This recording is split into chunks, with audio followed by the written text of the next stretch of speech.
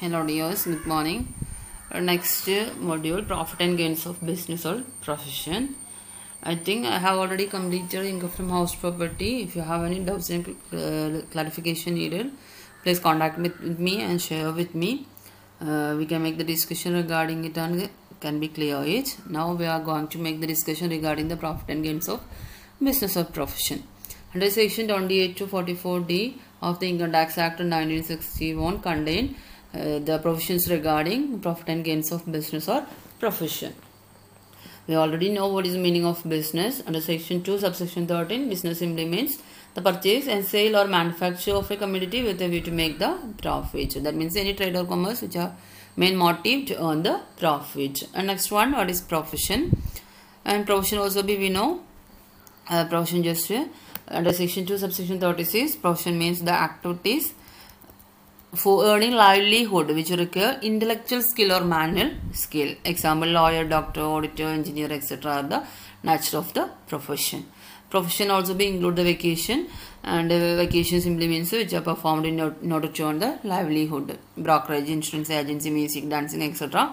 is come under the head of profession. In this chapter, we are mainly focusing on the profit and gains of business or profession. In section 28 to 44D is dealing with the business or profession. There will also be included some professions regarding demerger, and demerger simply means the transfer of person to a scheme of arrangement under the Companies Act 2013. There is two concepts: demerged company and resulting company. You just go through the theory portions. You can get the clear-cut idea. I'm just focusing how to calculate, how to make the how to solve the problem relating to the profit and gains of business or profession. There are some important rules regarding assessment of profit and gains of business or profession. First one, business or profession is carried on by the assessee. Tax is chargeable from the person who carries on the business or profession. This is the first requirement to carry the business by the assessee itself. That is the first one. And number 2, tax is chargeable on the aggregate income from all business or professions carried on by assessee. That is, tax is chargeable under the aggregate income from all business or professions carried on by the assessee. And number 3, profit and losses of speculation business are kept separately. We know the speculation business is not, speculation losses is not adjusting with any other profit or any other income from the profit or business. That means speculation business income or losses keep separately. Number 4th one, business or profession is carried on by assessee for any time during the previous year, whether for full year or for the part of the previous year. There is no need throughout the year the assessees carried the business in full year or maybe for the part of the previous year. And 5th one, profit on sale of the assets on the winding up of a business. If the profit is made on winding up of the business or the sale of the assets are not come under the head of business profit, it is come under the head of capital gain. Okay, the profit on sale of business on the winding up of a business is not come under this head. This is come under the next chapter, capital gain. Next one, only the legal ownership is considered. If the promoters of the company acquire a business to be passed on to the company after incorporation, and there is not accessible in the hands of the company, it is accessible before its incorporation.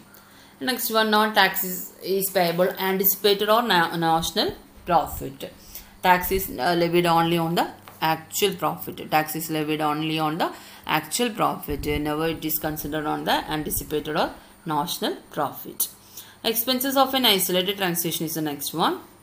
That should not be, maybe not in the nature of the trade, and in that cases expenses related to that profit is earned is also being included under the head of income from business. Next one, income of illegal business or profession. Profession whether legal or illegal, the income tax is not concerned with the legality of the business. If it can be calculated from the illegal business, it is also become under the head of business or profession. And next, expenses incurred before setting up of a business. These expenses are not admissible. Next one, benefit of expenditure extending beyond the accounting year. extending beyond the accounting year. If the benefit of an expenditure incurred in an accounting year beyond the accounting year, it is to be wholly allowed in the year in which it is incurred, and it will not be spread over full benefit period. Okay, next one, commercial principles to be kept in view while determining the real profit of a business. Commercial principles means a rule of accounting, debit what comes in, credit what goes out, like that. That commercial principles should be considered while determining the real profit of a business. Next one, deductible business losses. Business losses can be deductible, but it should not be in the nature of capital. Capital nature business loss should not be carried out, but other expenses which are related to the business, it can be revenue nature, revenue losses, it can be deductible from the business income. And next, sums previously allowed as deduction are taxable if recovered during the previous year. If the bad up to recovered, like that, it can be taxable during the previous year. Next topic, computation of profit and business or profession. There are different sections are specified here. Section 30 to 43 deals included with the professions concerned, profit and gains of business or profession, and section 30 to 37 contain those deductions which are expressly allowed while computing business or profession, and section 40 is specifying related to the disallowed expenses. Okay, and next, general commercial principles also be considered for computing the business or profession.